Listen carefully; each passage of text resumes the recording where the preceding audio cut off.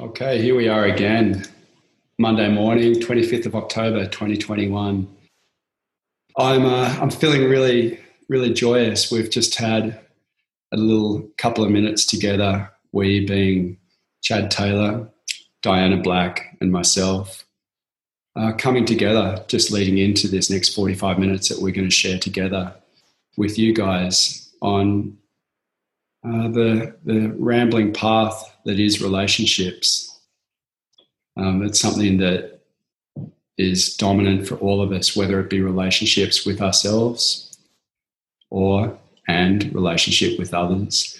We all have them, whether we call them the conversation with the next door neighbour, whether we call it the inner talk that we have with ourselves. We're not saying nice things to ourselves potentially because we didn't live up to our own expectations, or whether we're talking about the marriage that we've had for decades and decades that is still going perfectly strong or not. We're all in relationship, and it's exciting. I think we're incredibly complex individually, and you add individual complexity into an interjoin into a mix together, and it becomes even more complex. So it's a big topic. We hope you really enjoy it. I'm going to pass you over to my colleagues to introduce themselves. I'm Dean Dampney, and here I've got Chad and Di. I'm going to pass it over to you guys.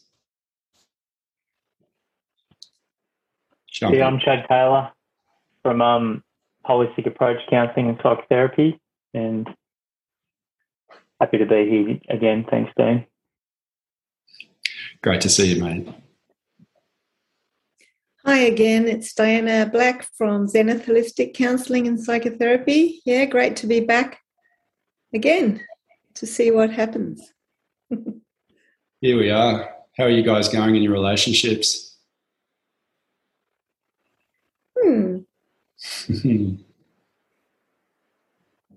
I guess for me, speaking to what you just opened with, Dean, there's a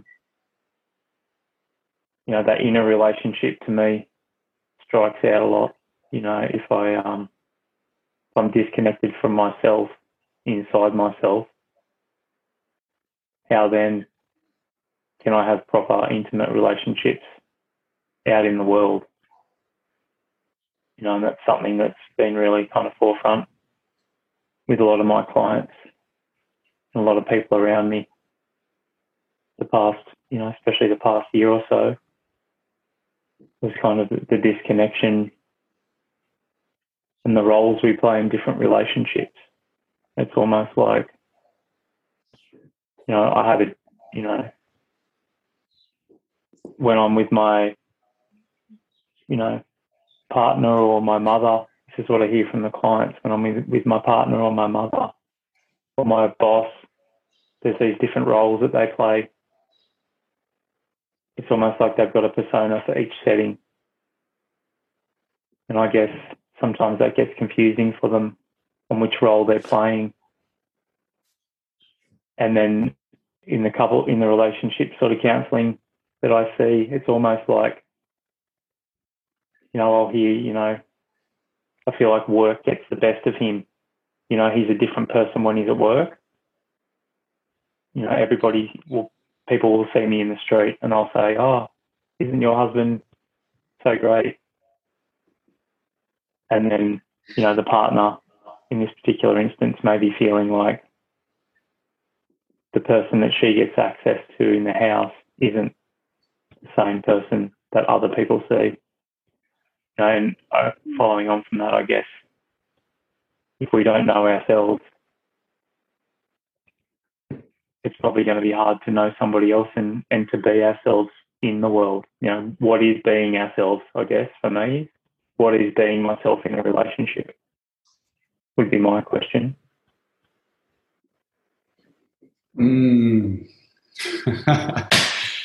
Oh, my gosh. All right. So what are the big questions? Who am I? Why are we here? What's it all mean? Yeah, we're straight to it, aren't we? All right, Di, who are you?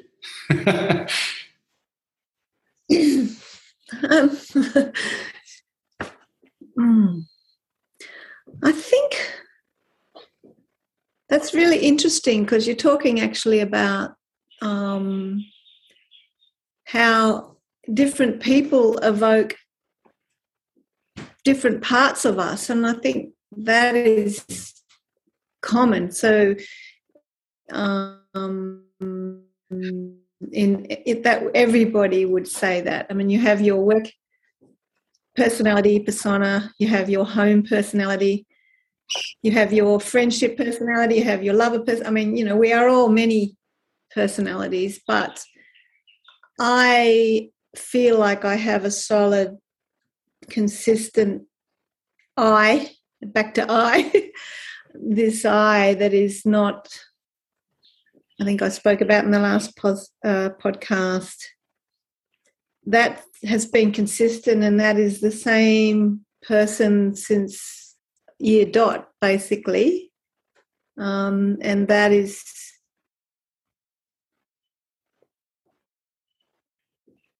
always present. To relationship, I think, you mentioned, Chad, that the partner at home or whatever is complaining that they're not getting the persona that the other partner presents to the world, which is possibly the best self, trying to, where they're still making the effort. And I think that's what happens in relationship. In relationship, we start off with our best self, and that's how we win the other partner or whatever. And then we really collapse into who we are, or settle into who we are, depending on the level of trust. And then you start to really see the person. So then actually it's a safe place to just be whoever you are, whatever you are. And I think in a way it's a compliment if the person is actually not putting on that at home, because you are seeing they feel safe. They're saying to you they feel safe to rest back into their real self. And I think that's what's hard in relationships, is that if people, like you said, Chad, if you don't have that, if you're not really comfortable with your own self and loving your own self, then it's very, very difficult to show that self until you find somebody that says to you, hang on a minute, I'm ready to hold you no matter what. Wow. Yeah, thanks, Di. I really, really appreciate that contribution. Likewise, Chad. It's big stuff. It's, I see my role here is to give a really brief summary, and that's the role I'm going to stick with for now until it changes. Obviously, feel free to ask me questions as well, you guys. More than happy to receive them and respond with whatever it might be worth. This inner work versus outer work, this tending to one's own personal garden so that we can flourish for the sake of others, and personally, selfishly, for the sake of being with others in relationship is so important. It begs the question to me is how we go about that. And I guess I'm staggering along in that because I need to think in the background, because I'm so not sure. But I do know that, and this is what I actually come back to so often with my friends and my clients, is that we're time poor. We're absolutely frigging time poor culturally. And I really feel like to do the work together, individually and together, we need more time. I see most modern couples, be it married couples, long-term partners, boyfriend, girlfriends, working jobs individually, and most of them working full-time jobs individually. And if you throw a couple of kids into the collective, let's say 60 to 90 or 100 collective hours a week that couple are doing, with the kids on top, social engagements, I don't see a hell of a lot of room there for being able to do the inner work and doing the together work. It actually makes me sad thinking about it. And I'd really like to see an emphasis on that changing for all of us, however we might be able to do it. And I know that a lot of us feel stuck in that paradigm. A lot of people think, well, how do we, going back to what we were saying last week, Di, how do we pay for the mortgage each month and, continue our lifestyle of these material so-called riches, whilst maintaining the kids, the job, and last but not least, obviously, the relationship. It's such a tricky one. So I really, really advocate for freeing up space, time, space, the space to be able to breathe and to give to oneself so that we can give to each other. The last point I'll make before I hand it over to you guys again is, and it's basically written down here on my piece of paper with a fat circle around it, is authenticity. To know oneself, and if not to know oneself, to be able to express oneself in the present moment with how we are, who we are, what we know of ourselves in that moment, for the sake of the other, gaining some form of an understanding so that we can actually connect. Authenticity, I just feel like it's so damn important. And to paint the picture, it's easy to be authentically stoked. It's easy to be authentically happy. Yeah, I'm really, really good today. How are you? I'm still good. Sooner or later, we're not still good. We're shit. And all you want to do is hit the couch with a pack of chips, not the little pack, because they're never enough, the big pack. You want to slouch with your worst posture ever. You want to watch the worst Netflix series possibly ever invented. You want to burp and fart potentially.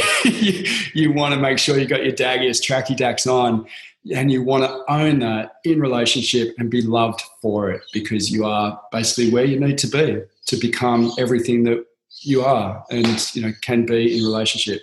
All right, I'm energized today. I'm really jazzed on this whole subject because it's just so big. Okay, Chad, you got your tracky dacks on? Not today, Dean. Not today. I guess listening to the content and that word authenticity, it brings me back to really, if I'm playing roles, like when Di was just talking about, home can be that safe space, and you just spoke about, sitting on the couch and just being able to be. It's almost for me like, who am I in the world then? If I can't be myself in the world, who am I in the world? And people at work, and I see this with my clients as well, people at work may love them,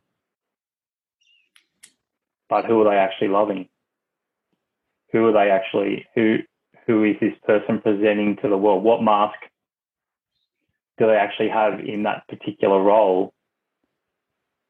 I guess that brings it back to, and that's what I do. I seem to be counselling a lot of people through and dealing with a lot. It's almost like they've set up so many different relationships and so many different dynamics, seeking approval from others, be it their partner, be it their boss, be it their kids, be it their next door neighbour, be it somebody in their sporting club, be it their mother or father or sister or brother.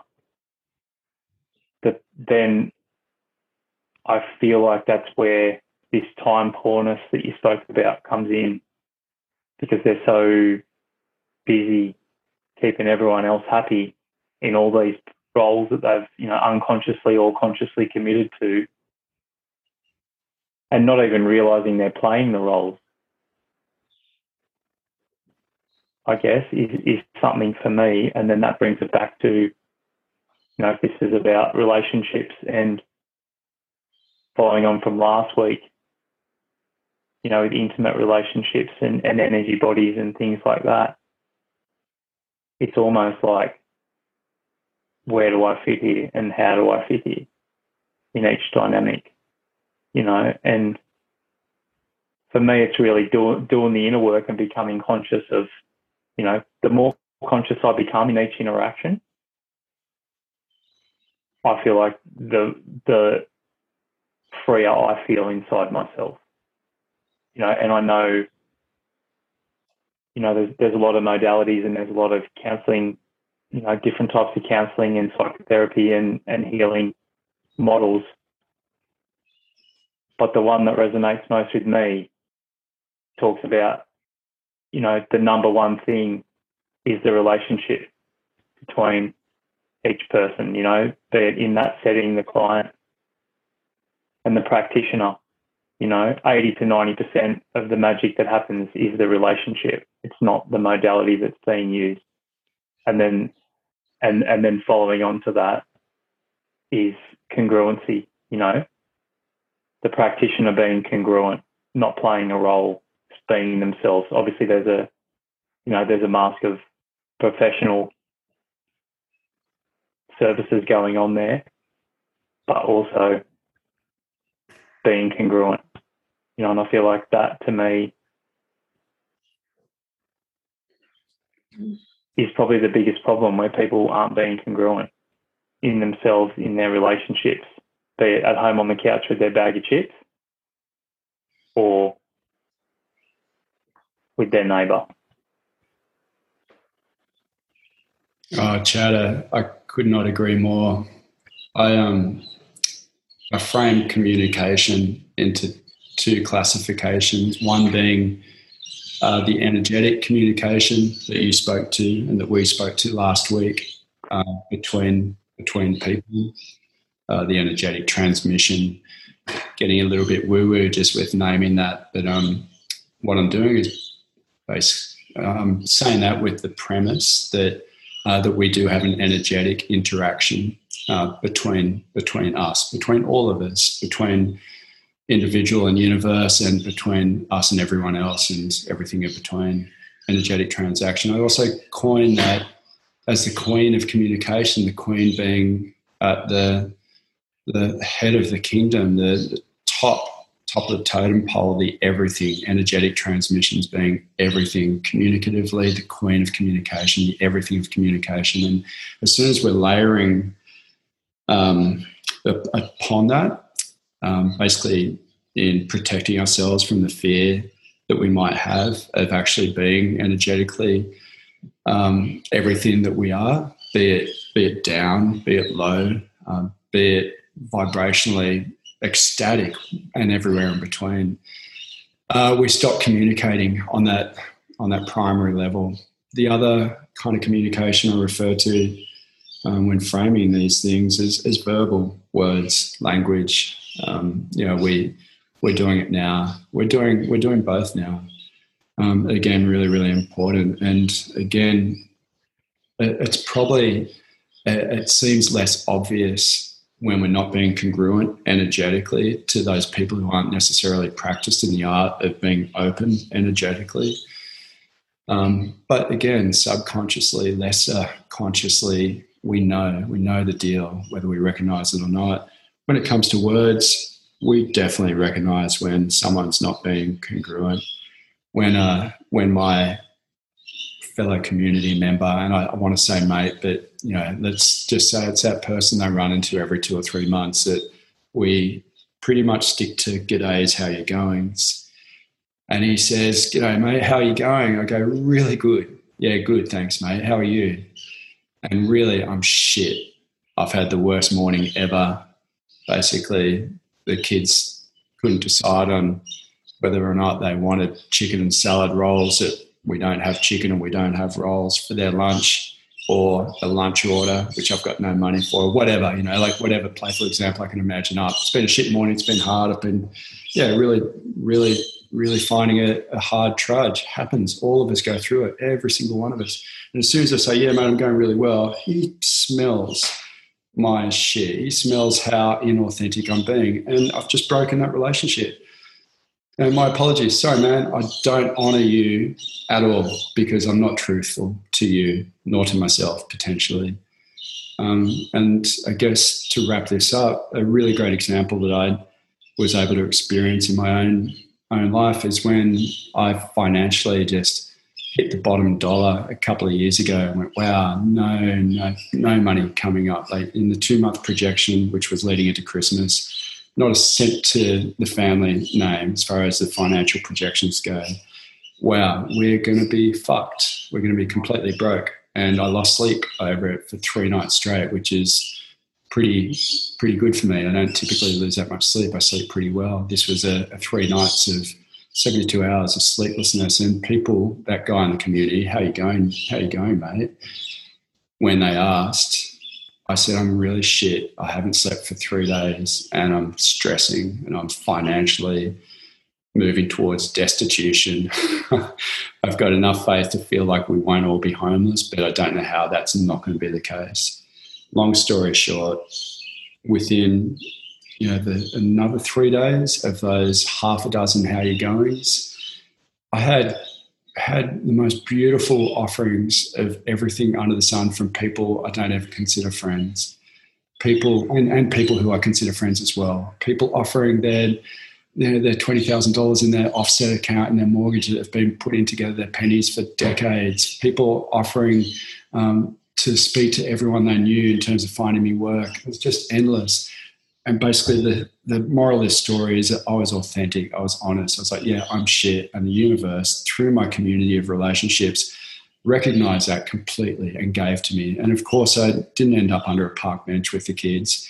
There were Christmas presents under the tree, be it small ones, cheap ones actually. But yeah, the kids were stoked. They were satisfied. They actually got some chicken and salad rolls Christmas Day. All those lunches they never got. It was good and it worked out really well. So yeah, look, authenticity is huge. Sorry, Di, I know I just rambled on again. I'm pretty energized about all this. I'd love to hear from you, Di, about what you feel about, how we can fine tune our relationships to be even better, following from the conversation that we're having so far. What's in your bag of tricks? There are so many tricks, right? There are so many things. Well, I'll respond first to allowing solitude in the relationship. Went back to what Chad was saying. I think that's really important and what you were saying, Dean, everyone burnt out and time poor. I think the most important thing in relationship is to protect one another's solitude. That's in it. And that includes with your kids and with whoever you're living with, you have to look after each other's solitude and make time for your kids, for your every relationship.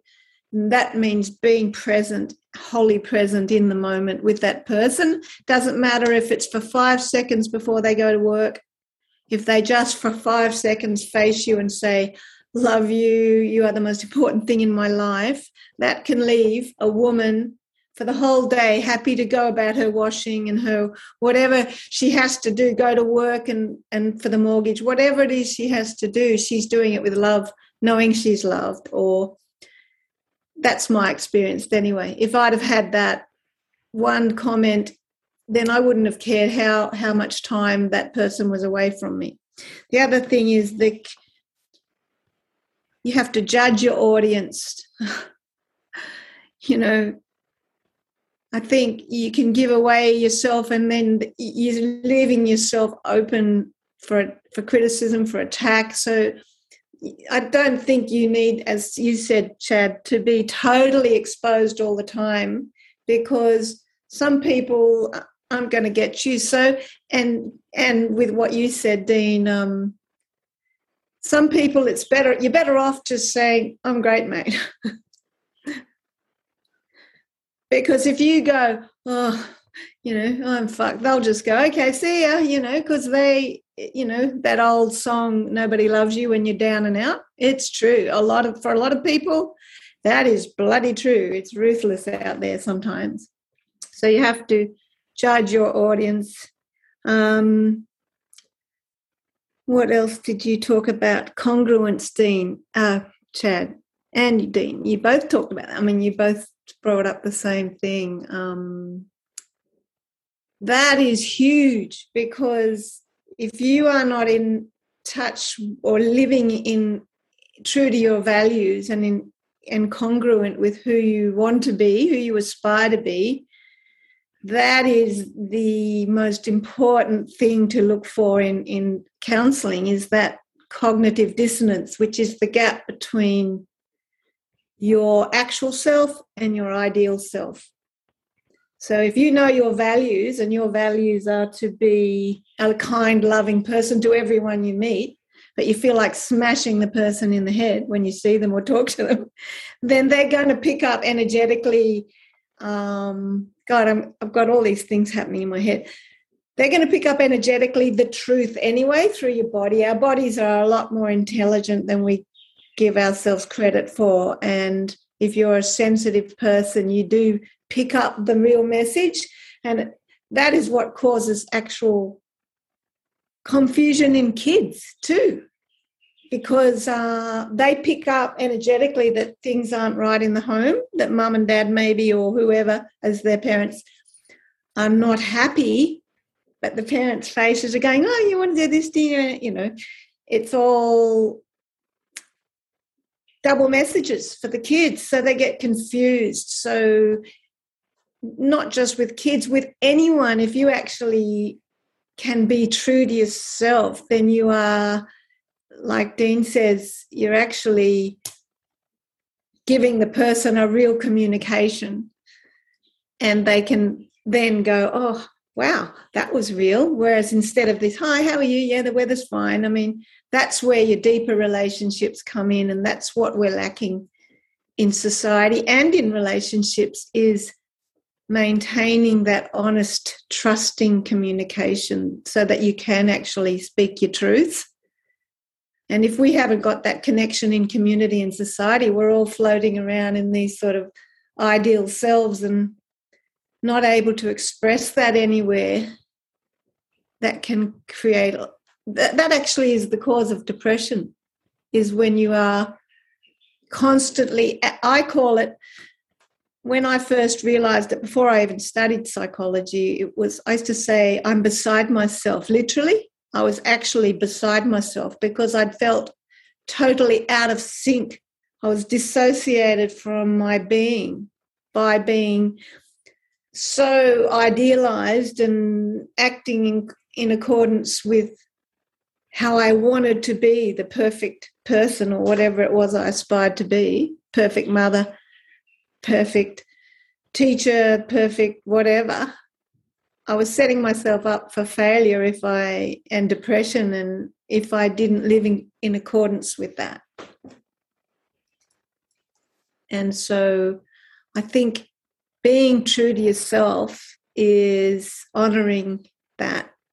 But, and to finish up, because I'll ramble too, but judge your audience, because you've got to figure out who's going to receive you in a positive way, because their comments may just annihilate you when you're struggling to, show yourself. You don't want to have that damaged as soon as you show yourself, That's perfect. Thanks so much, Di. I hear all of that. It's so important, and I think it's really worth expressing out loud that it's tricky. I mentioned the bag of tricks before. This work is really hard. It's not easy. It's really hard to find the balance between honouring ourselves, honouring the other, being authentic with ourselves, being authentic with the other. And if you're being too authentic potentially, and causing ourselves and other people harm, obviously, as well. So all these things are a balancing act. There's no two ways about it. Chad, we've got a bit under 5 minutes. Wonder if you'd like to split that time and to perhaps add some further insights that people might be able to gain from, before I summarize it all for a minute or two and close it up for today's session. Yeah, well, I guess for me, acceptance is probably is ringing into my head, like most of my clients, and I feel like all of us want to be accepted. But until we accept ourselves, I feel like we're not going to be accepted by others. So it's about that sense of self, and like Di touched on, and I was thinking that, if I ask somebody how they're going today, I've got to be prepared that if they want to unload a 10-minute kind of unconscious rant on me, even if we're not that close of a friend, then it's my responsibility to be aware enough and conscious enough to realise that I've asked the question. And I guess I'm thinking with intimate partnerships, it's also to try and be, as a human being, to try and be so authentic at the start that you don't, in a way, lead somebody on to this false self. You know, if you want to eat bags, a big bag of chips on the couch in your trackies, I feel like in a way, hopefully we can get to a point where we can do that. And like, this is me. You either accept me or you don't accept me. Because I feel what I see is what's going on is people are presenting this false self unconsciously. They don't realise they're doing it. And then when they slowly reveal that to the other person, it's not accepted. And that's what's causing this disconnect in relationships. It's almost like, who are you? You led me this high dream. I thought you were this person. And now I'm actually seeing you this person. But to do that, I feel like our responsibility internally is to know who we are so that we consciously present that person to other people. The biggest lie we ever tell ourselves is to ourselves. So I'll leave it there. I think I can see there's only a couple of minutes left, and it's been great again to be here. Thanks so much to both of you guys. That's an amazing contribution for both of you. I